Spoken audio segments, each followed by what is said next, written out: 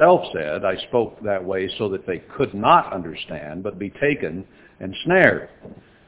He told the disciples, as was quoted there in John, that I will one day speak plainly. But he had a purpose in saying things in such a way that people then could not understand.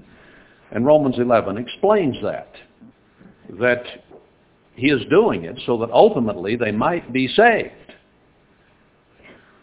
In other words, if you're deceived, you have somewhat of an excuse for not doing what is right. If it is told you plainly, your excuse is removed and you are held responsible. Now, he did send his Holy Spirit to make things clear. And much, if not nearly all the Bible in that sense, is written so that the carnal, human, normal mind, the average Protestant, Catholic, Buddhist, anybody else who picks up the Bible will not understand it. Now, they'll get certain principles out of it. They'll see somewhat of a picture, but they won't understand what salvation is all about. Their minds are blinded so that they might see later. Now, we should be beginning to understand clearly. Our salvation is on the line. We should be at the point, we should be able to explain parables and allegories and analogies that were meant to deceive at one point, should begin to penetrate, and we should begin to understand now. And that is the key to understanding, or a big key to understanding prophecy and understanding the future and understanding what is happening right now within God's church, is that we begin to understand what God is talking about in terms of our lives. What is happening right now is so very, very important to the fulfillment of his plan. You and I are very important to fulfilling his plan. He called us to be a part of it. Now, many were called and few are being chosen, and I hope that we make wise use of our calling. Now, most are not, and it is going to take another teaching method for that to occur. Judd was right in saying there are many, many teaching possibilities and opportunities and ways of going about it in this book. He brought out 9. Now, Jeremiah starts out by pronouncing that the Gentile destroyer is coming, that Israel is going to be destroyed from a coalition from the north, the traditional Gentile enemies, essentially, of Israel getting together and coming against Israel, that it will be coming, it was coming then, and it will be coming here in the end time. So, what is the teaching method that God is using right now? It is a very, very effective one.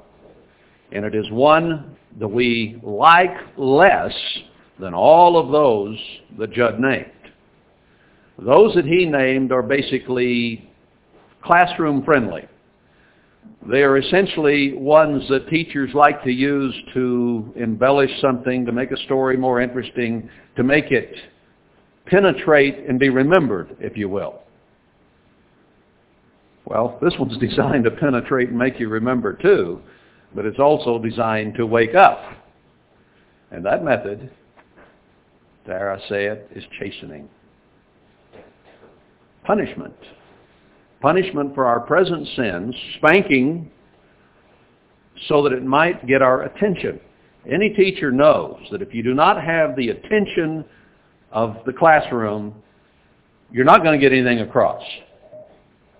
When a teacher is so blah and so dry and has such difficulty getting his ideas across, it is very difficult to listen. And what happens to you when that occurs? Your mind rebels. It will shut off and not even listen. It will go somewhere else.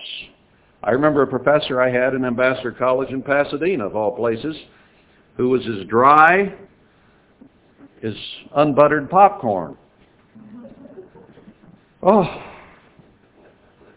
the man, there was an automatic switch. When his mouth opened, your eyes shut. That's just the way it worked. And mine would go to diagramming X's and O's for basketball or something, designing plays for, the next game, whatever it might be. I can't say I learned a great deal in that class. In fact, I can't remember anything I learned there. I remember walking out of there one day and somebody told me Jack Kennedy had been shot. That's the only thing I remember from that class. Man, that's been a long time. Anyway, God has methods when He gets ready to teach something that are very memorable, that are very poignant, that are very striking. And chastening is one of His greatest tools. It includes removing of privileges. It includes removing of blessings. It includes even cursings at times. Deuteronomy, Leviticus make that very clear. That when we make a covenant with God, if we don't adhere carefully to that covenant and do everything we said we would do, that He would send cursings upon us. Now, that's not something we want, is it? I don't like to be cursed. Don't want to be cursed. And yet, right now, we are part of a scattering and a cursing that is coming from God, and He can't bear to see us. Now, I hate to keep repeating that. It isn't fun. But we have got to do those things that will cause His face to turn back and shine upon us. Just as a child who is in the bad graces of a parent, and they don't like to be scolded, they don't like to be corrected, they don't like privileges taken away, they don't like spankings, they don't like discipline, and they do everything to avoid it, and when it comes, they rebel against it by pouting, by whining, by stubbornness, by all kinds of things that they have devised in their little hearts and minds to rebel against the teaching that the parents are trying to get across. And that is happening with the church today. We are in denial overall. We do not want to think that God's feelings and affections for us have been somewhat frustrated. I won't say His love for us is gone. It's not. Because He is chastening in love for our salvation's sake.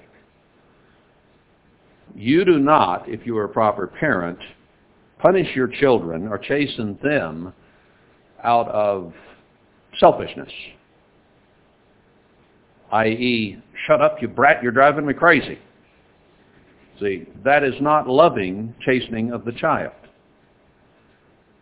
The reason you are doing it is because that child cannot control his emotions, his attitudes, his feelings, and his actions. So you lovingly suspend privileges, scold, spank, whatever the infraction deserves, for the sake of the child. The child does not like to hear it, and I always questioned it when my mother, dear one sitting back there, would say, "This hurts me worse than it hurts you." Yeah, right. From my perspective, I didn't believe that. Today, I understand what she meant. It's hard for a parent to chasten and to correct and actually inflict pain on that child. But if the parent understands what babies and children are all about and what children spiritually are all about, they will understand it is for the good of the child, not just to ease their frustrations, but so that the child might learn emotional, mental, and physical control. And God sees a church today which is proud, which is haughty, which does not want to listen, which wants to hear smooth and easy things, and it is a basically worldwide attitude held by the church. He is bound and determined to change it. The longer we resist it, the harder it will get. The quicker we respond and turn to Him with our whole heart, and our tears turn to tears of repentance and remorse, and I'm sorry, Father, and I love you, and I want you to hug me, and I want to hug you, instead of getting these poundings continuing. He is looking for a change in heart and attitude. He's looking for compliance, for meekness. He's looking for us to respond in love to Him. Now, to a lot of people in the world today, it isn't logical. It doesn't make sense. I should just love them all the time, and then they'll love me. No, if you try to be their friend all the time, and you try to just show affection all the time, they will come to despise and disrespect you. God is not being just our friend. God is being a parent right now. Now, He wants us to be His friends.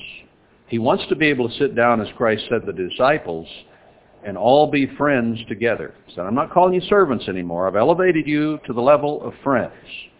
And yet, right now, He is chastening us. And that's what Jeremiah is getting to. He starts in telling what the problems are, and then he will get to what God is going to do about it. He already has a little bit here. Now, last time I spoke, we got down to chapter 3 and down to verse 6. And he's been asking some questions. How did you turn into a degenerate vine when I gave you what you needed? You know, we had essentially what we needed in Worldwide if we had been hot rather than lukewarm about it. We weren't really cold, or perhaps we wouldn't have even stayed there. But we had lapsed into lukewarmness, and our heart wasn't really in it the way God intended it to be. So he says, how did this happen? He says, can a maid forget her ornaments or a bride her attire? How did this come to be?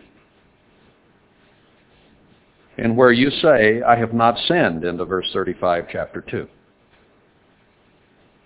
How did we come to say, I'm okay. We're okay. What's wrong? It must be you guys. How did we get to this attitude? And he said, beginning of chapter 3, you played the harlot with many lovers, and this is unforgivable, but I forgive you anyway. Come back to me. And there we begin to realize that since this is an end-time prophecy, he's referring to us, not ancient Israel. He divorced them. But the last application is to you and me, where we have gone after the things of this world rather than having our hearts set on God. Paul talks a lot about being carnal and worldly, fleshly. And that was a problem, obviously, in the early New Testament church. And that's what Jeremiah is talking about here. Being carnal-minded, flesh-minded. That's what carnal means. Fleshly, of meat, of the things of this world. And he says in verse 3, therefore the showers have been withheld, and there has been no latter rain. In other words, I have removed blessing and privilege from you. Isn't that what a parent does? The child says, well, I'm not going to do that, or by his action shows his unwillingness. You remove privileges. Okay, be in that attitude. But you don't get to do this, this, and this. Oh, you wanted to do that? Well, I'm sorry. But I don't see any smiles here. I see pouting. I see whining. I hear noises that I don't want to hear from you. Change your attitude. Change your actions. Then we'll talk about the beach, or whatever it is they want. God says, right now, what do we want? We want blessings from God. We want showers of blessings, as Isaiah puts it. We want healings. We want physical blessings of all kinds. We're not getting much of that. God has removed the latter rain. Therefore, we need to consider our attitudes. Are we whining? Are we pouting? No, let me use a little personal example here. Maybe I shouldn't, but I will. The last 2 or 3 weeks, for some reason, I felt overwhelmed.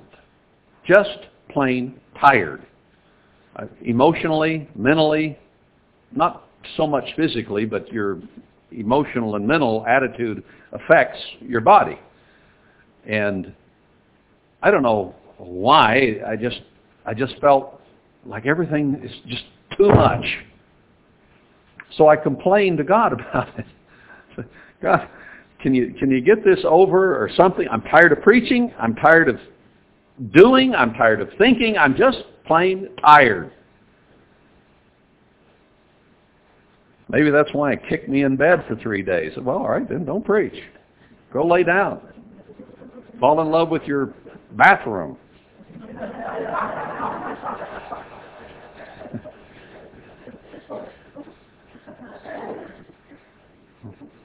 I challenged us at the beginning to get as close to God as we could, and I was as close to the porcelain as I could get.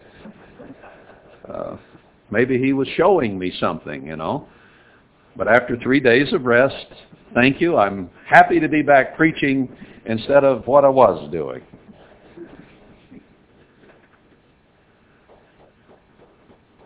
Maybe he heard my complaint. I said, all right, you want to gripe?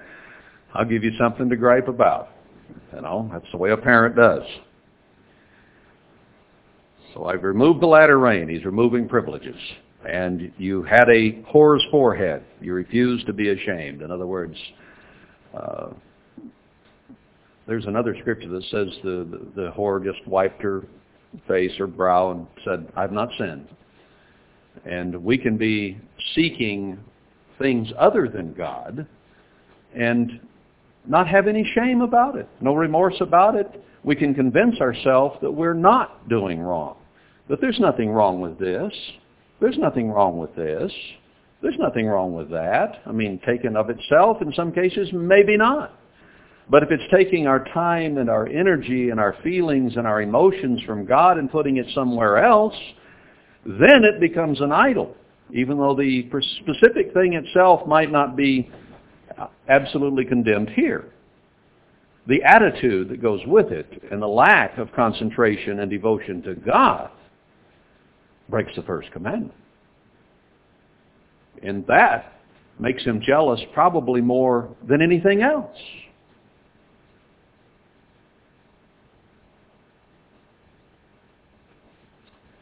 All right, let's go on and pick it up in verse 6 where I'll review verse 5. Will he reserve his anger forever?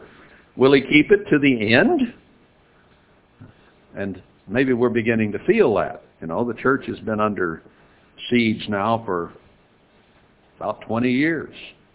Well, it didn't really start flying apart until 92, 93, but the roots and everything went all the way back, and the frustrations. I remember being frustrated to some degree, even in the last years of Mr. Armstrong's life, that there was no movement forward and so on. We'd stagnated and we were off the track, and it was becoming very obvious.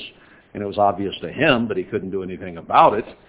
And then from the very beginning of the Koch regime, the comrades, there's something wrong.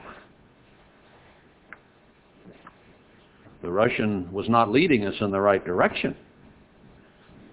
He changed makeup immediately. He changed healing, I think, even before that. Things that Mr. Armstrong had been adamant about. And from there, it just went downhill very rapidly. And that bothered me from the very beginning. So the frustrations go back a long way. And the thing didn't start really flying apart until the early 90s. But we're beginning to think, man, how long will this go on? And that's part of my weariness, I think. Sometimes it just gets to you. We watch world events. We watch the leaves coming on the trees, and they're coming. And, it's obvious, not only to us, it's obvious to the world now that there is a new world order coming. It is obvious to a lot of people that you talk to when you get a chance on an airplane or wherever, that there's something amiss. There's something wrong. The approval of our government is slipping way down. Bush approval is in the 30s now, percentage-wise, 37, 38, 39. That's really low. They realize our government is doing a lot wrong. And a lot of people high in the government now are under question and being indicted, and all kinds of things are going haywire. People are beginning to see through a lot that is happening. And we feel it at the gas pump, and then we'll feel it everywhere else too, because costs of everything will go up when the price of freight goes up. So it's no mystery now that there are things wrong. It's no mystery that almost the whole world hates us, that we're not liked, and that the Islamic world would love to kill every one of us if they had a chance. So this isn't something that's being done in a corner anymore. It's not something somebody's preaching in 1952 from XELO or XEG in Mexico, that we're going to have trouble in this country, and everybody says, oh yeah, sure, right. No, it's here now. The problem you and I have is that we know it's going to happen in the next 10, 15 years, maybe sooner, we keep hoping. So we know it's going to come within a lot of our lifetimes, if not all of them for that matter. We know it's almost here. It's just that having to wait that last year or 2 or 3 or 5 gets difficult, gets hard. You're anticipating something you know is coming, and it's hard to wait. To me, it's almost like graduating from high school or college. You can enjoy your freshman, sophomore, junior year in either case. But your senior year, there's only one thing on your mind. Get me out of here. You don't learn much your senior year because there's only one thought going through your mind. Get me out of here. Now, maybe you didn't have that experience, but I did. Especially in college. By then, I was tired of school. By then, I wanted to go out and do something else for a while. So my senior year was, let's get through this. Let's get through it as quickly as you can. Let's play basketball and do this and that, and let's suffer through class. Maybe I learned a little patience. Don't think I learned much there because I was impatient all year. If you're learning patience, that means you have a patient attitude. If you haven't learned it, you're still impatient and frustrated. And I think that that's part of our problem now, is we are impatient and frustrated. But what we have to do, brethren, is we have to back off a little bit and look at the whole thing and say, it is going to happen. I can be part of it. But this is all in God's timing, all in His plan, all in His purpose. And He will do what is best, when it is best, for every one of us. Remember Habakkuk and the attitude he came to have at one point? He began to question, well, why this? Why that? And why are you going to do this? And he was getting frustrated that it wasn't all happening. So he finally says, all right, okay, I'll sit back on my watchtower and I'll wait and let you work it out. So he decided, instead of being exasperated, he would back off and be patient and let God work it out. And Habakkuk is just before Zephaniah, which then talks about the financial crash of the economies of Israel and what he tells us to do before that happens. So I think we are in the right mode. I think we're headed the right direction, but we need to have patience and trust and wait for God, because He knows when this will best happen for the sake of everyone involved, including the world and especially His people. And He knows what He has to do. He has to get a faithful remnant ready in this initial punishing of what is happening as a teaching tool. And then he is going to take those who might be accounted worthy out because they have grown and changed and overcome. They're not perfect. Otherwise, he wouldn't say, pray that you be accounted worthy. It isn't automatic. We are not going to be saved out of it automatically. And nor will we have fully qualified. I don't think any of us will have reached that point where we are fully qualified, where God says, oh, how could I deny you? Come on. I think I will be praying up to the last minute, please account me faithful. And when I see those armies coming over the hill, I'm going to say, please count me worthy. Don't let me break my leg crossing the fence here, jumping the fence, however I go. No, we'll not be perfect. We will not be totally what God wants. We'll come somewhere short of it, and we'll be praying for mercy and help and accounting as worthy. But then the 90% who are not accounted worthy, who are not given the knowledge, who deny or reject the knowledge and the leadership that God is sending, that 90%, 91%, small remnant, not full 10%, small remnant, some hair taken out and thrown into the fire, Ezekiel 5, are going to go into the tribulation. And there, Zechariah says, 30-some% of them will repent. But man, you think it's tough on us being chastened now, on the whole church, and us as part of it. We are partly responsible as individuals. You think it's tough now, wait till that tribulation starts. And they're chasing you down, trying to kill you physically in any form or fashion they can. And there's not food. The nation's going into captivity, dying of famine and pestilence, bird flu or whatever the famine and pestilence comes as a result of.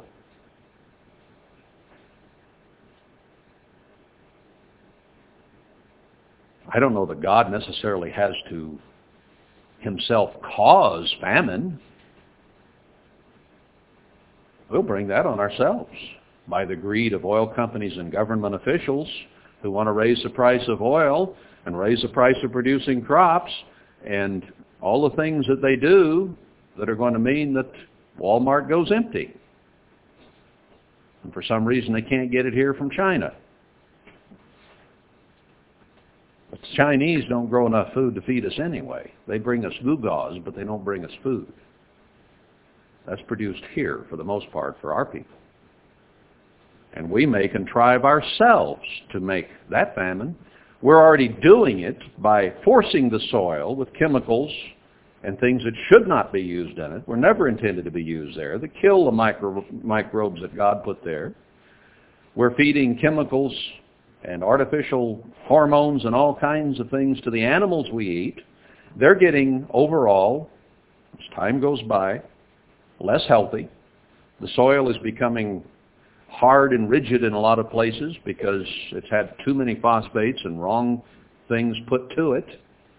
And it will become less productive. In fact, if you quit using those artificial fertilizers now, it will become less productive immediately. What if those petroleum-based things, many of them are not anymore available to put on the soil, and the soil has already been ruined? Well, maybe we're talking 10, 15, 20 years off when it becomes that bad. But then again, maybe not. You've been forcing the soil, and it no longer has what it needs, and for some reason the oil production and the various means of getting artificial fertilizers to the soil is cut off. That could be a man-caused famine. And with famine then always comes disease and pestilence because we become less healthy. And we're bringing the pestilence on ourselves by eating all these chemicals that we're eating. I get people that resist me once in a while about giving up the garbage that they're putting in their systems. But in an overall sense, isn't it obvious?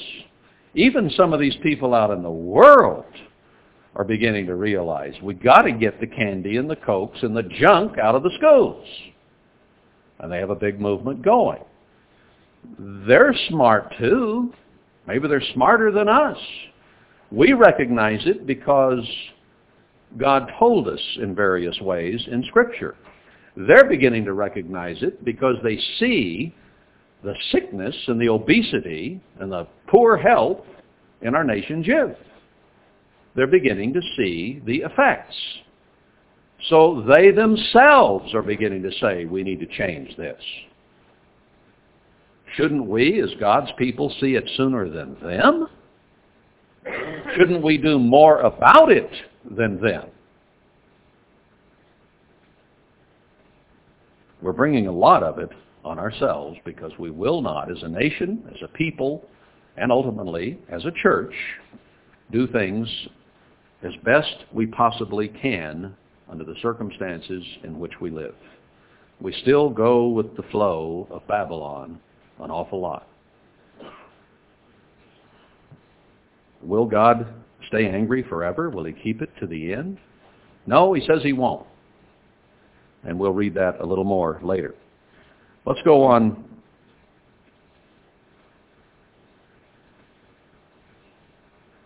Into verse 5. Let's pick that up too. Behold, you have spoken and done evil things as you could.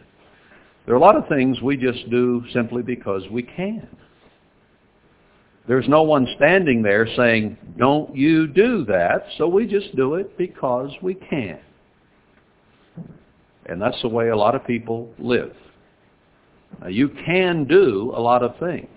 God has given you many opportunities, and Satan has given you many opportunities, and you can do as your human nature desires, you can do as your five senses desire, or you can control yourself and do as God says. That does not come easy. Man, are the rewards ever great? There is a small 10% remnant that God is going to bless even in this age for an example to the rest of the world. And there is the blessing of no more weeping, no more tears, no more crying, eternal life and no death, no frustration, no fears that is to come for those who will pay the price now when things are tough. You know, part of it, I think, is that led to the little tempest in a teapot in my head that was going on is, man, if the world tomorrow is going to be like this, I don't even want to be there. If I had to live forever like this, why would you ever want to be there? And it's hard for us. I mean, you know, maybe 60, 70, 80, 90 years on this earth, 100 years, if you push it, is acceptable, and we'd like to live that long. But can you imagine living 900 to 1,000 years like they did before the flood? That blows my mind, because we are told that we need to live according to God's way of life. And it's hard to convince our flesh that God's way is the best way to live. We have our way of thinking, our way of acting, our way of doing, and the five senses that we want to keep pleased. So we can feel warm and comfy and do exactly what we want to do just because we can. And resisting that is bad enough for 60, 70, 80, 90, or 100 years. But resisting it for 1,000 years is more than I think I could take. And if I were to live into God's kingdom and be given eternal life, and I were to be there as I am, I wouldn't want that. Because my human nature resists God. And it's hard to walk by the Spirit. And it's hard for us to grasp what it would mean to actually be Spirit and not have any pulls in any wrong direction. That is beyond our capacity to fully grasp, because we have had to resist all our lives. I mean, even when we were this long, our parents began to teach us to resist bawling and crying and whining and griping and pouting and rebellion and trying to get us to be sweet and pleasant and loving and smiling when we didn't want to be that way. So all our lives, from the beginning of our memory, someone was telling us to do something we didn't want to do. Maybe that's why we hate preaching so bad.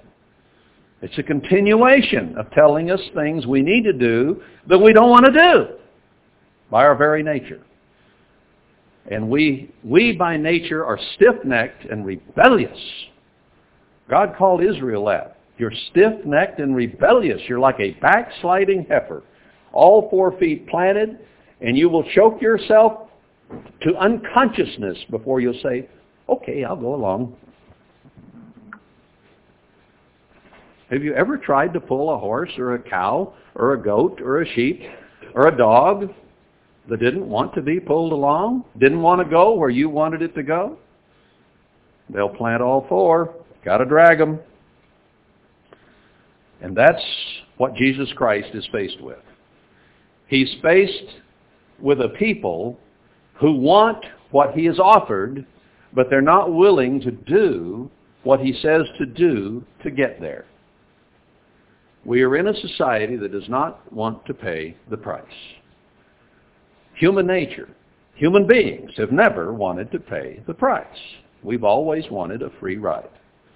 Yeah, that sounds good. We'll even invent whole religions that encompass hundreds of millions of people who will write their whole religion using the Bible as a leather cover, rejecting what it says inside, but coming under the cover, they will build a religion that says all you got to do is get water sprinkled on your head, accept the Lord, and you're saved. You'll get all these things the Bible promises if you'll just do that. Now, how easy can religion get? If you'll just show up at Christmas and Easter, then that atones for everything else. And that's basically all religion amounts to in most Protestant religions today.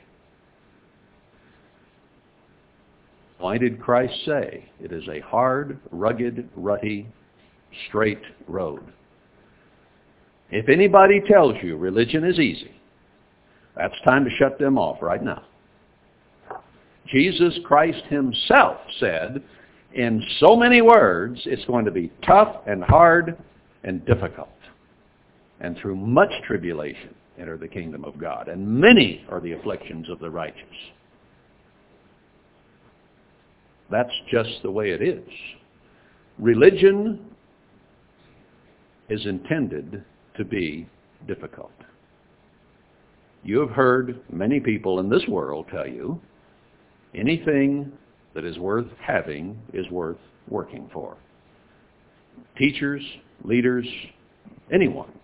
If you have a physical goal on this earth, nothing comes easy. We talk about those people who are born with a silver spoon in their mouth. They're few and far between. And we find that even they have extreme difficulty in life because not everything goes their way either, even though they may have money. Their love life, their emotional life, whatever their goals are, if they're beyond just having a Rolls Royce, sometimes come difficult, in a difficult way. If they have a goal and a purpose in life, they have to work at it. And so does the working class. Nothing comes easy except sin and pain. That comes real easy. We do these things simply because we can. And God said, yes, you can do that. But believe me when I say, I am a jealous God, and you won't get away with it. It's just that simple. He will not allow us to get away with it. He isn't anymore. He has put his foot down. He said, this is the way it's going to be. You either get in line or you're going into the tribulation. And that basically is Jeremiah's message. Verse 6, chapter 3, Jeremiah. The Lord said also unto me in the days of Josiah the king, have you seen that which backsliding Israel has done? Jeremiah, look around. Can you see the problems with this country, with this nation? Can you see the problems with the church? Let's apply this to spiritual as well as physical Israel. Someone says, well, Zion is in heaven there in Hebrews 12.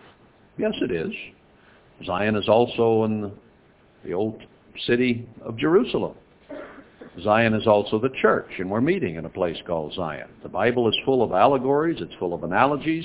It has skins like an onion. But he talks in here, and we'll see it a lot in Jeremiah, about the daughters of Zion. Yes, our headquarters is in heaven. Yes, that is ultimately Zion, and we are Jerusalem. But the New Jerusalem is in heaven. Our headquarters is there, and it will come down, and we're called the Holy City in Isaiah 60 and in Isaiah 62. These things all have many different meanings. But when he talks about the daughter of Zion, it's clear to me he's talking about the church.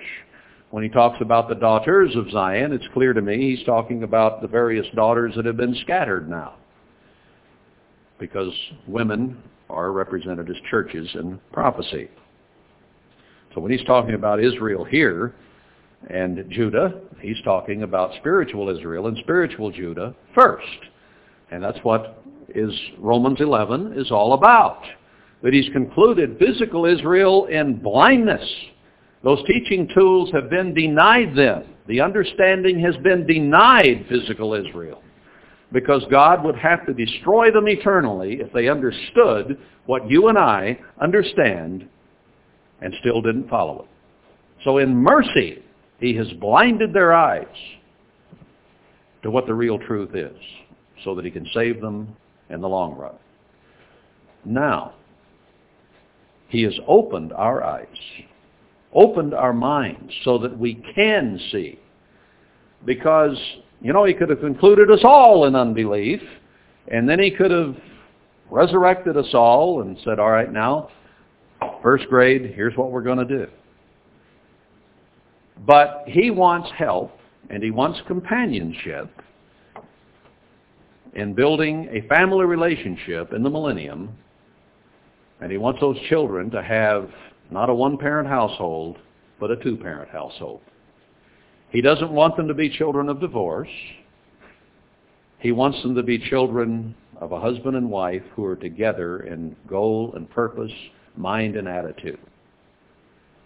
And in destroying most of the population of the earth and getting everyone's attention, because they're not going to learn anything until he has their attention. So the Great Tribulation is an attention getter. The 7 last plagues are attention getters.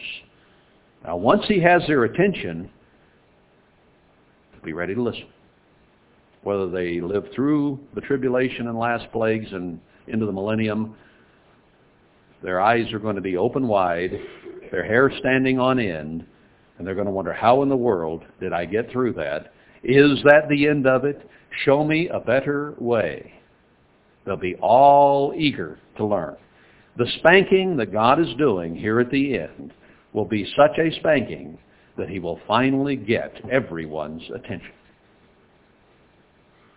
Now we are in jeopardy because he wants us to be part of the teaching process.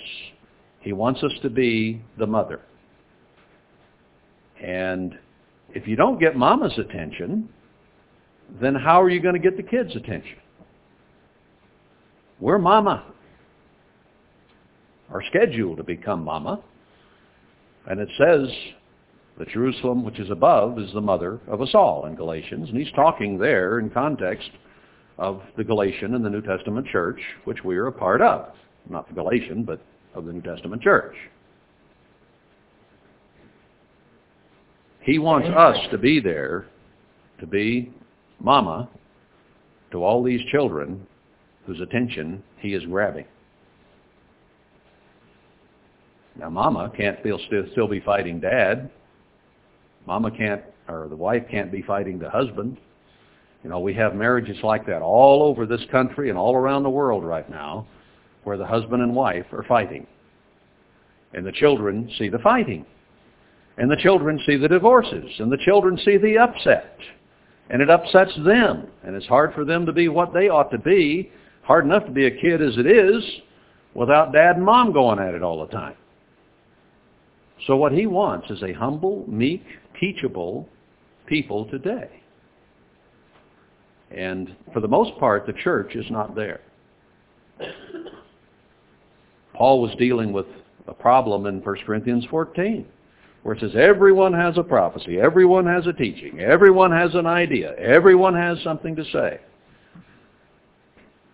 I get my mail from Corinth, and it is such a miserable mess of different ideas that something's got to be done about it. And he wants us to be without any division, any schism.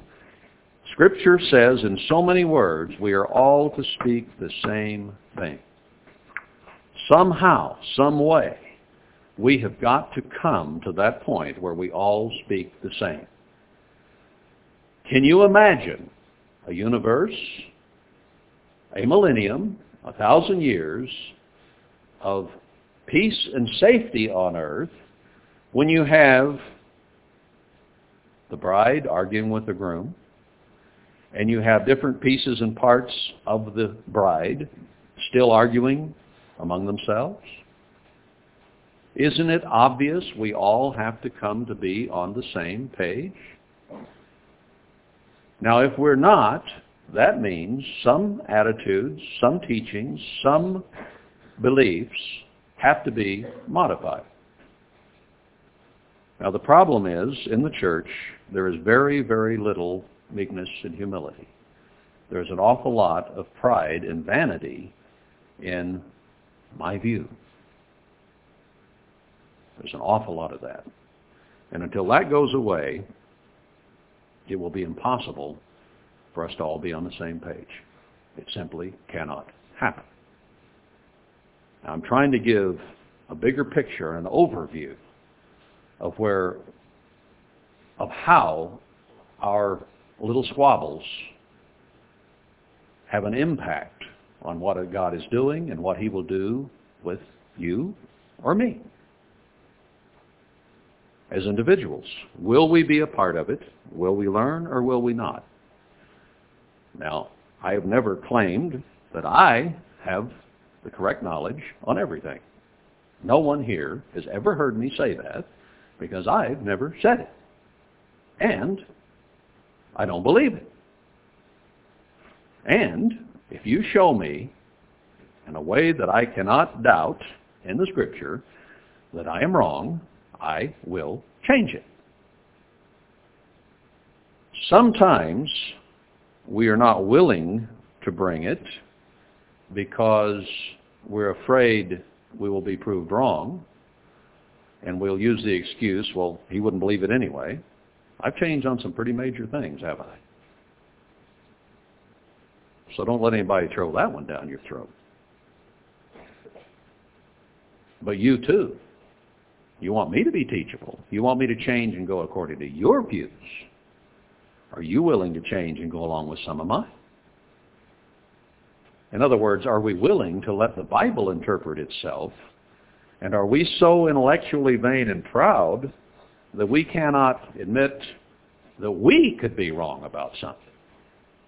Now, the preacher could be wrong, but I couldn't. Is that correct? And it's just as bad for the preacher to say, they could be wrong, but I couldn't. We all have to work together to come to a point that we're all on the same page with no division, no schism, all speaking the same thing. If we're to be the bride of Christ, we've got to achieve that. What's it going to take? What will it take from you and what will it take from me? It may take the tribulation. I hope not. I hope we can get past those things. But the whole church has a problem with that today. Just as it was in Corinth. All you got to do is pick up the journal and it becomes obvious in a real big hurry that everybody has his own idea and he's pushing his own idea.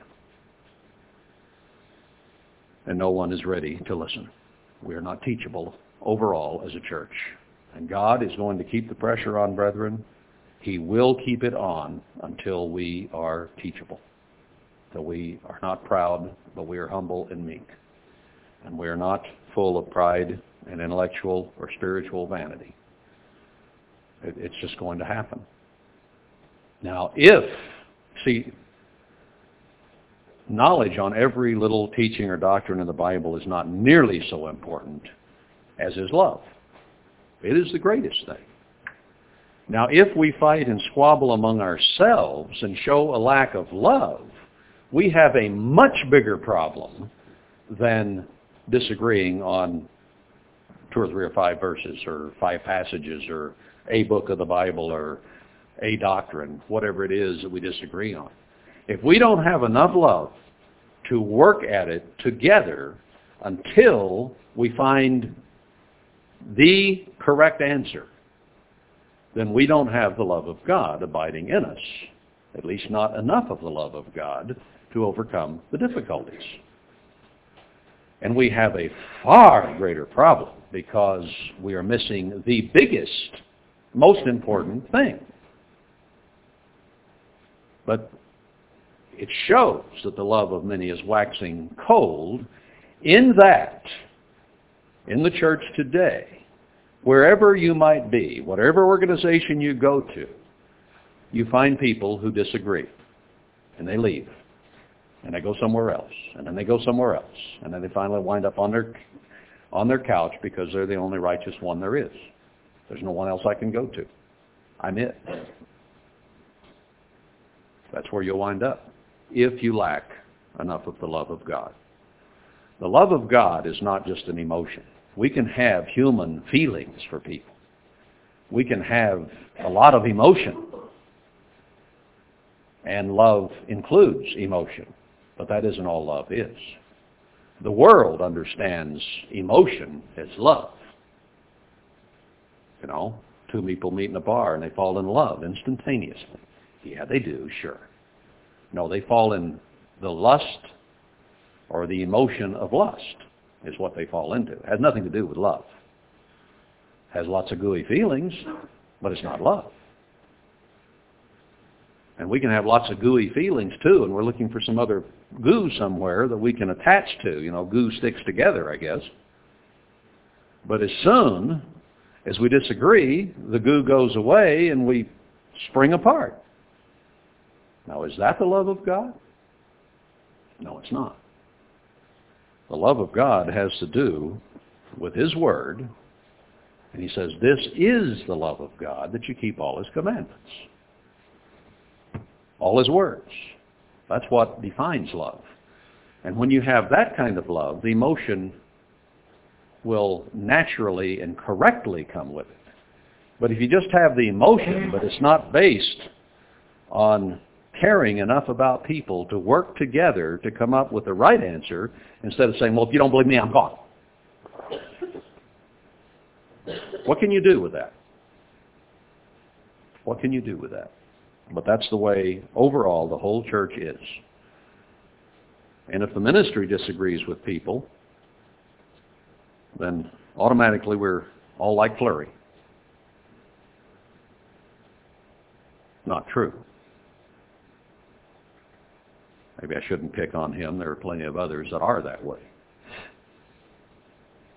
But if you disagree with him, you're gone overnight. I'll tell you what, part of my getting tired and weary is that I'm trying to be patient with a lot of people because we all have a long way to go. And we have a lot of growing to do. And it would be an awful lot easier to do like Flurry does. Disagree with me? Bye. Go. It's a lot easier for him. isn't it? Disagree on anything, you're out the door right now. Even ask a question and you can be out the door, gone. Now, shouldn't we rather be patient and gently try to guide, help, scold when necessary? Paul told Timothy to do that. And see that people have a chance to grow, to overcome, to learn humility and meekness. You don't get the boot around here very quickly. And maybe almost, brethren, at times to a fault. You know, if you wait too long to give the boot, sometimes people begin to think, don't worry about it. No big deal, no big problem. Just like a parent who doesn't stop the child. Eventually the child says, I can wait till the 10th warning, no big deal. Well, God gave us lots of warnings. And now he's done warning, and he's chastening, he's punishing. And he's not going to quit until he hears a different sound from our voices. He's not going to quit. He's not going to let up until there's repentance. And if there's not repentance, there's not meekness, there's not humility, and all the scriptures where he says you might be saved, you could be hid, he always talks about humility, meekness, righteousness, and obedience, and having our heart turned to him. Always. Throughout all the prophecies and all through the New Testament. That's what he does. So either we will have come to that point by the time the tribulation starts that day, when the flight occurs, and will be counted worthy because of attitude and response and humility before him, or we're going to go into the tribulation and we're going to suffer such horrible conditions, such a tough spanking, that we'll either repent then or go into the lake of fire. That's what it's going to come down to. So God says to Jeremiah, have you seen what is going on? Backsliding Israel is done. She's gone upon every high mountain and under every green tree, and there has played the harlot. She's done all the things contrary to the covenant she made. That's what playing the harlot means spiritually from God. And I said, after she had done all these things, turn you to me. That's what God is telling us right now. Turn to me. Other places he says, turn with your whole heart. But she returned not, and her treacherous sister Judah saw it. And I saw when for all the causes whereby backsliding Israel committed adultery, I had put her away and given her a bill of divorce. He said, I can't take it anymore. I'm putting you away. You're out of here. God comes to the point where his patience is gone. And he says, you've broken the covenant repeatedly. The covenant is over. Now, if we do that with the new covenant, he's going to tell us the covenant is over. And we'll go into the lake of fire. She returned not, and her treacherous sister Judah saw it. And I saw when for all the causes where backsliding Israel committed adultery, I had put her away, given her a bill of divorce, yet her treacherous sister Judah feared not. You know, even sometimes if you do take strong measures with one, other people, doesn't mean me. So Judah didn't fear. She said, that was Israel's problem. That's not my problem. It's like the church today. But went and played the harlot also. And it came to pass through the lightness of her whoredom, or the casualness, lukewarmness, if you will, that she defiled the land and committed adultery with stones and with stocks, made idols of all kinds of manufactured goods, whatever they might be.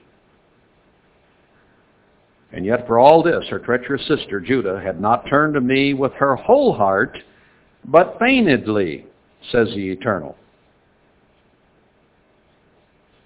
Not really. Just in lip service. She's playing church. Make-believe. She feigns wholeheartedness. She claims wholeheartedness, but it isn't really there. And you can see by attitudes in the church that those who think they're Philadelphian, they think they're all right, you see by attitudes, by what's going on, that the heart is not really in it. Do we seek God like we would seek silver and gold if we were miners? Is that the way we seek Him? Are we motivated every day to get on our knees and seek God with our whole heart? Can we hardly wait to pray? Can we hardly wait to get other stuff out of the way so that we can study His Word every day? Now, if I were a gold miner and I had gold fever, I tell you what, I'd be out in that creek with water coming right out from under the ice with my little pan, and I would be panning every day and digging with a shovel and fighting the ice off in the fall and staying there as long as I possibly could, maybe even digging into solid rock in the side of a mountain with a pick and shovel, because that's what greedy miners do and historically have. They work day and night. They make lamps on their heads so they can go underground and work long hours to dig gold and silver out of the ground. Now, Christ says very clearly in the New Testament, that's the way you have to seek me.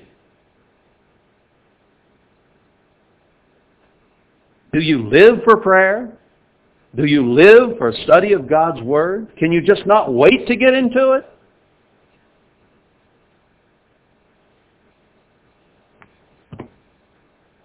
We all have a long way to go, don't we?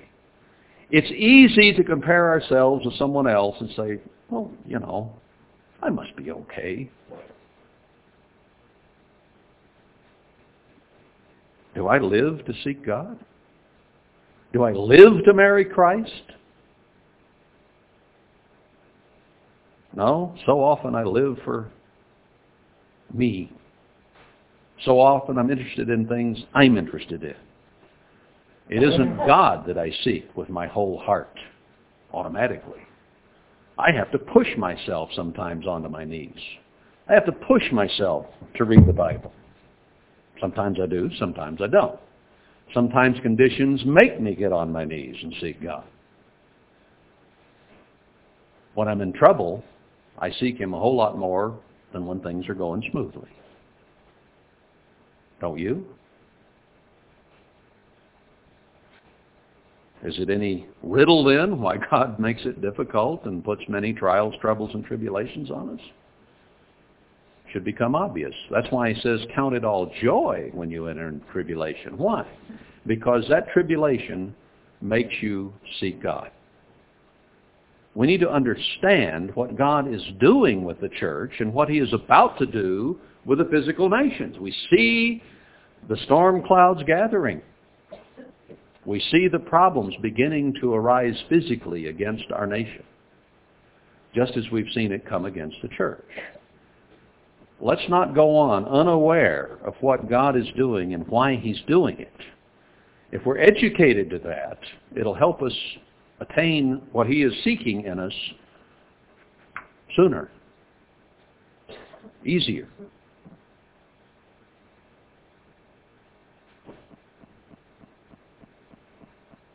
Israel tends not to listen. And most of spiritual Israel today will not listen, and most of physical Israel will not listen. Though He sends prophets early, they won't hear. Herbert Armstrong yelled a lot of these things over the radio back in the 50s. How many heard? Not very many. How many listened? Not very many. You could drive across this country from coast to coast, and if you had a decent car radio, you could pick up the broadcast any hour of the day or night. I've driven many times, hundreds, thousands of miles, tuning from the world tomorrow to the world to tomorrow to the world tomorrow. Can't do that anymore. There's a famine of the Word. But in those early days, he was preaching repentance. He was preaching the Assyrian is going to come, even though the Assyrian had just tried and failed. He was preaching a message of repentance. Got away from it later somewhat. And his son certainly got away from it. But he tried back in those years. Nobody listened. Nobody cared. Nobody wanted to hear that. We just won a big war. Everything's fine. You know, why are you talking to us about this stuff? Well, it's on us now. Are we getting the message or are we not? Are we still blaming it on someone else or saying, hey, it's not my problem? She saw Israel's trouble. Not my problem. Because of the casualness and the Laodiceanism, the lukewarmness, she defiled the land. And Judah still would not hear, but did it half-heartedly, feignedly. The Lord said to me, all right, Jeremiah, here's what I'm going to say to you as a result of what you've just observed. The backsliding Israel has justified herself more than treacherous Judah. See, here's the problem. When we hear about a problem, we transfer it to someone else. We are not willing to accept responsibility personally. We tend to defend and justify. We don't want to admit we're wrong. We don't want to do anything about it. We want somebody else to be wrong. We want them to solve the problem. We don't want to deal with it. But you know, what is Israel made up of? Physical Israel. Millions and millions of individuals. Millions of individuals who do what each other do. Millions of individuals who follow peer pressure. What is the church made up of? Groups, organizations? It is made up of individuals. Now, we are to learn to work together to become a bride, to become a composite unit where all the pieces fit perfectly together, and there's nothing out of place. But in order to accomplish that, we have to get individuals to respond to wherever God placed them in the body, and to be the best they can be in that spot. Now, it's hard for us to identify, where on the body we as individuals might fit. There seem to be a lack of some parts and a surplus of other parts. We won't get into that. And we don't know exactly where we fit.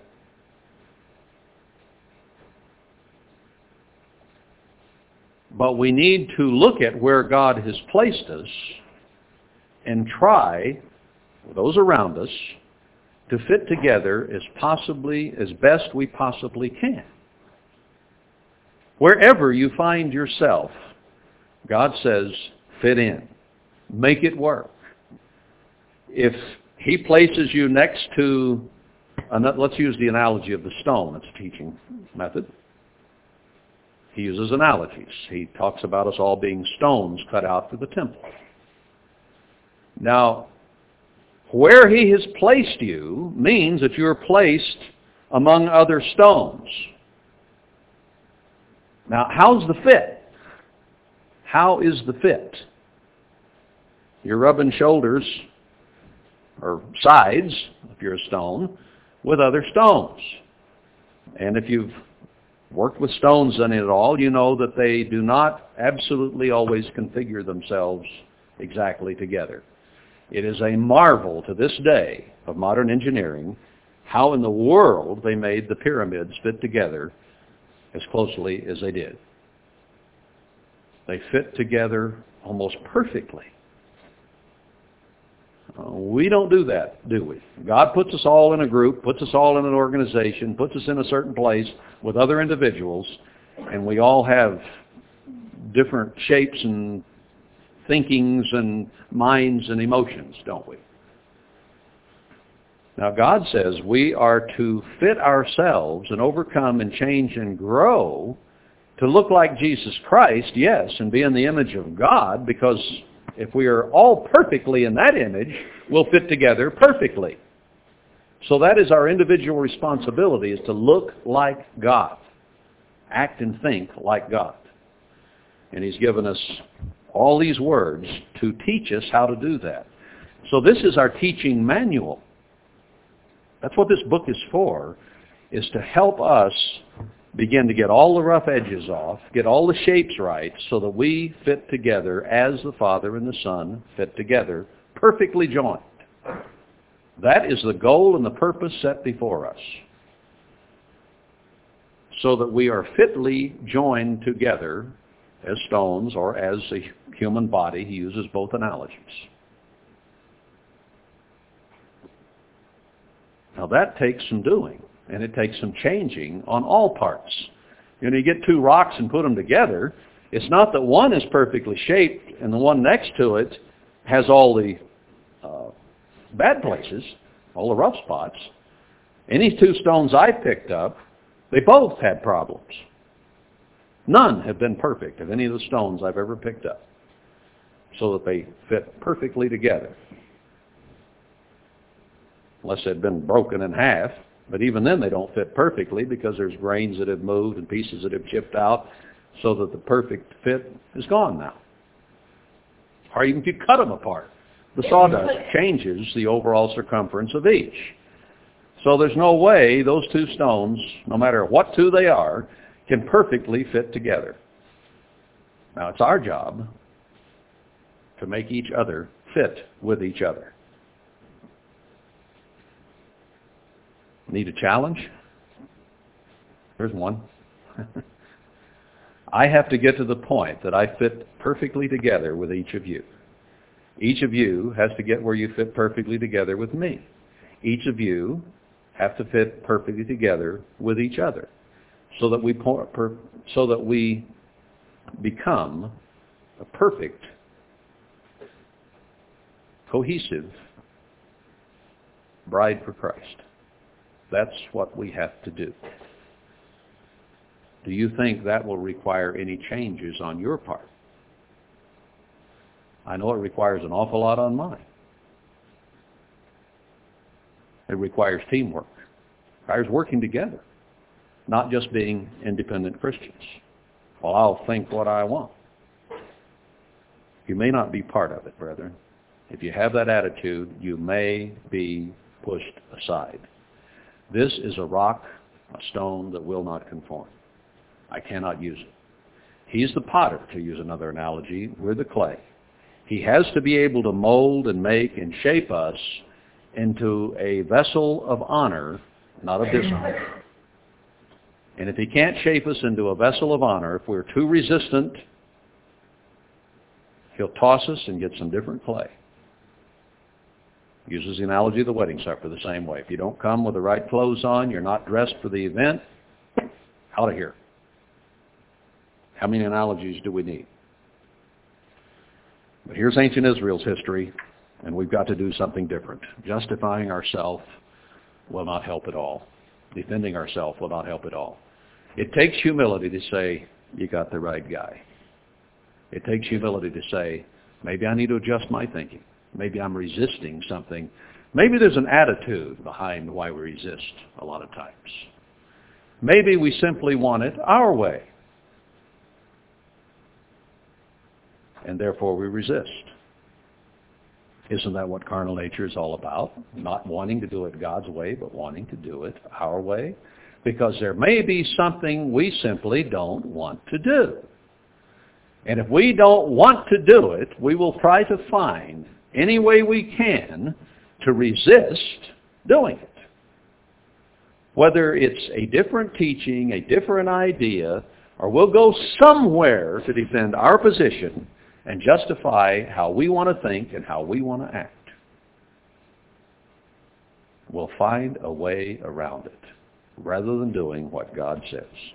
That's why the human heart is described in this very book, and we'll get there, as deceitful and desperately wicked. Who can know it? That's how we are by nature. We will find a way to get our way, if at all possible. Verse 12, go and proclaim these words toward the north and say, return, you backsliding Israel, says the Lord, and I will not cause my anger to fall upon you, for I am merciful, says the Eternal, and I will not keep anger forever. Why go and proclaim it to the north? That's where the trouble was coming from. Those were the people who would be affected first. They were the ones who would go down by the sword, down by famine, and into captivity first. It's where the armies would first hit. So proclaim it to the north.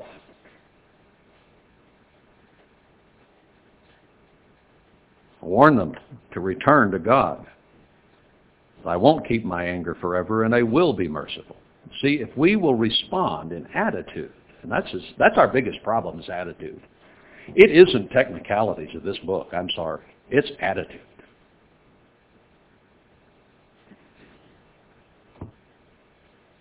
There's something we want or something we don't want. So we will find ways to try to get around it. No, he just says, only acknowledge your iniquity. Be willing to admit what attitudes are wrong. Figure out what it is deep inside you that you're rebelling against in terms of God's way. A lot of times doctrinal issues are just a smokescreen for underlying attitudes. That is very, very common.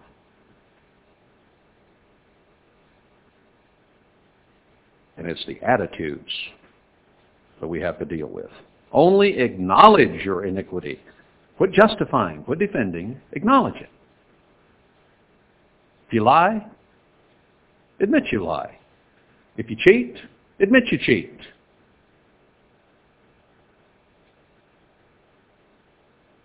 You can't overcome it until you admit it.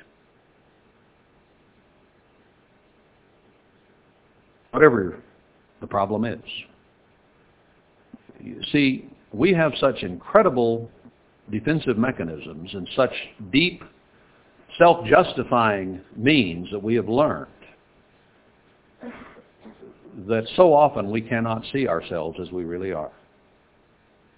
There are people who are pathological liars who can look you right in the eye and tell you the truth as they see it, and they are absolutely lying.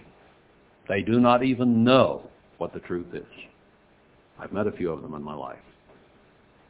They'll look you right straight in the eye and lie to you, and they think they are telling the truth. They've lied so much for so long that they don't know truth from error anymore. And they'll tell you, I didn't lie. But they did.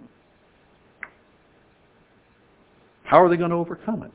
Until they quit justifying and look at things the way they really are and acknowledge it. There are not going to be any liars in the kingdom of God. You want to be in the kingdom of God? Deal with the problem. Quit justifying.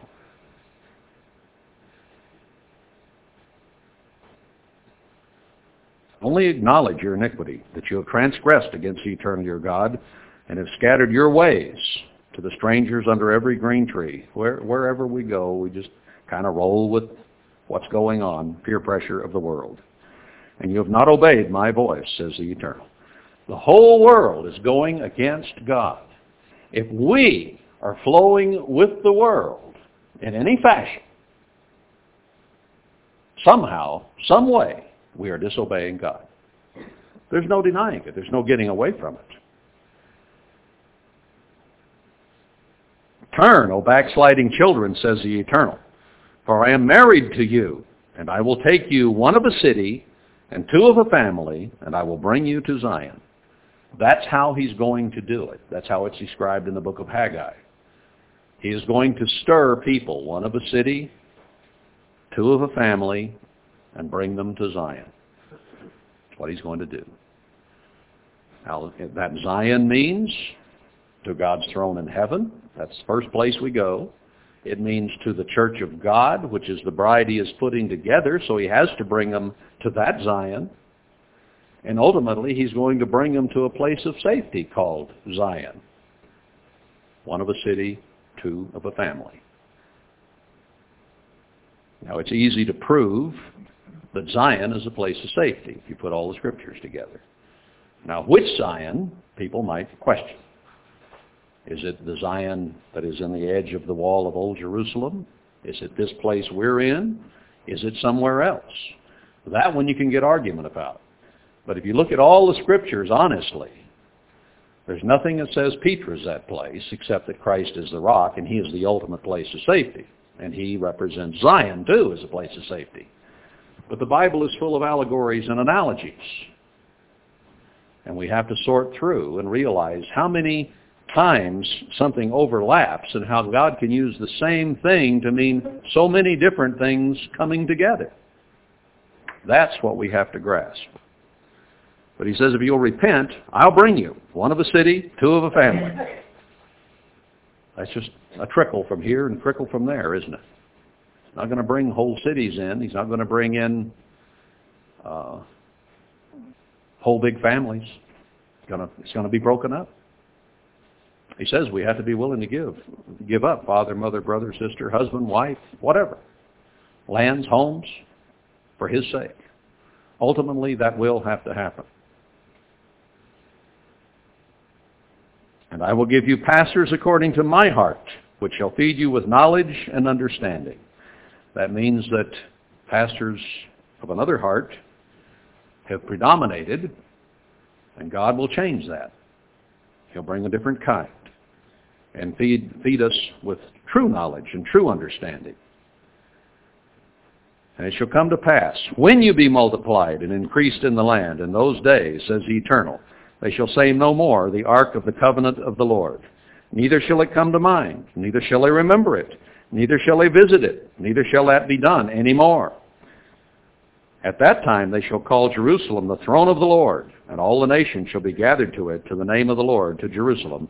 Neither shall they walk any more after the imagination of their evil heart. This ultimately all comes together in the millennium. Starts earlier with God bringing a spiritual remnant out. It increases in volume when he brings all the physical Israel that survives the end time struggle, the tribulation and the last plagues together. But his throne is going to be in the spot of original Jerusalem. Can't be anywhere else. In those days, the house of Judah shall walk with the house of Israel, and they shall come together out of the land of the north, that is where they've been in captivity among the Gentiles, to the land that I have given for an inheritance to your fathers. But I said, God told me this, Jeremiah says, but I said, how shall I put you among the children and give you a pleasant land, a goodly heritage of the hosts of nations?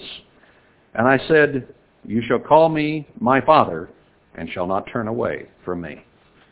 When we all begin to look to God as the ultimate, complete answer to everything, we won't look to anything here, we'll look to him. That's how it's going to come to pass. That means turning with our whole heart. Surely as a wife treacherously departs from her husband, so have you dealt treacherously with me, O house of Israel, says the Eternal. We say we'll do one thing and we wind up doing another. I was done some time ago, wasn't I? I haven't been paying any attention to the clock. I'm sorry. Time on the tape, but service started at 10:30. It's over 12:30. Oh, it was his fault. It's not my... Thank you for the justification. Thanks for the defense. I appreciate it. It's your fault. I did nothing wrong. I wiped my mouth like the whore in Proverbs. I did no wrong. Where did it go? I'm sorry. I usually kind of pay attention, but I got going here. Well, let's see. We've dealt treacherously with God. I hate to quit there. Let's read 4 more verses quickly. A voice was heard upon the high places, weeping and supplications of the children of Israel. We departed, and now we're in trouble. So we hear weeping and crying. Cause and effect. For they have perverted their way, and they have forgotten the Lord their God. So God says we're perverts. You know, if you're perverted, isn't that what it is? It doesn't have to be a sexual pervert necessarily. We're perverted in so many ways. Return, you backsliding children, and I will heal your backslidings. God will help us get our feet moving. Behold, we come to you, for you are the Lord our God. That's where we've got to come, where He is the main and only true focus in our lives, and that everything else comes under that. Truly in vain is salvation hoped for from the hills and from the multitude of mountains, whether it be church organizations or physical governments, small ones or large ones, hills and mountains. That isn't the answer. Ultimately, it comes down to you and me, and whether I and whether you turn to God with your whole heart. Because it is an individual salvation, even though He is putting a 144,000-piece bride together. That bride will have 144,000 pieces. It will have it. The only question is whether you and I are one of the pieces. So, truly, it comes down to God. The church is here to guide, to help, to point you at the Father. That's what the ministry is for. To be a mother standing to the side, pointing you to your Father, to help you open the lines of communication, draw near to God. Isn't that what I challenged you to do at the beginning of this service? I didn't say, come to me and I'll give you the answer to all your problems. I said, while you're here, get as close to God as you possibly can. That's my job, to point you to your Father in heaven. And I'm going to do my best to get you there, to help you achieve that. I can't do it for you. I can point you in that direction. I can try to be out of your way to get you there. But I'm not there to block you from it. I'm not there in any way to impede that or cut off your communication with God. I'm here to help you get it. But truly, He is your salvation. The ministry plays a small part compared to Him, and ultimately compared to you. You have to seek Him as gold and silver, as a miner in a creek with a pan. You have to want it that bad that you're willing to stand in water that makes your bones ache, digging through the rocks and dirt and sand to find spiritual gold. We have to stay till our hands and our feet and our legs ache from the strain of spiritual endeavor. For shame has devoured the labor of our fathers from our youth. I can look back at the fathers of my youth in the church, the ones I looked up to, the ones I respected, the ones who taught me a lot of what I know. They're gone. Shame has come upon the church. Shame upon the teachers of old. Shame has devoured the labor of our fathers from our youth. Where is Ambassador College? Where is Imperial School? Where is the broadcast? I just read in the journal that just came yesterday that worldwide in Big Sandy, Texas, has now dropped all Sabbath keeping and is meeting only on Sunday. They were meeting Saturday and Sunday to please both, and the current pastor says, I prefer not to use the word dropped, the Sabbath, but combined. Dropping the Sabbath sounds sort of cold and hard. Shameful. Their flocks, their herds, their sons, their daughters were all in shame today. We lie down in our shame and our confusion covers us. Isn't the church confused? Isn't the church more confused in its own way than the nation is? The nation isn't confused. It's totally deceived. It's going totally the wrong direction. But the church is confused, not knowing quite which direction to go. Our confusion covers us, for we have sinned against the Lord our God, we and our fathers, from our youth even to this day, and have not obeyed the voice of the Lord our God. I've been in the church almost all my life. This is talking about me. I am ashamed. I have been confused. I want to find the right way, and I want to go there. I want to find our way out of confusion. And let's find our way as pieces together of the bride of Christ and live together in love, kindness, patience, mercy, long-suffering, the fruit of God's Spirit. That's what we need to learn. We can learn that. We're going to be part of what God is doing. We'll be part of his bride. And Israel today and the church is a long way from it. Can we accept the challenge? Can we become what we need to be? Go to your Father. Let's see if we can get something done about this.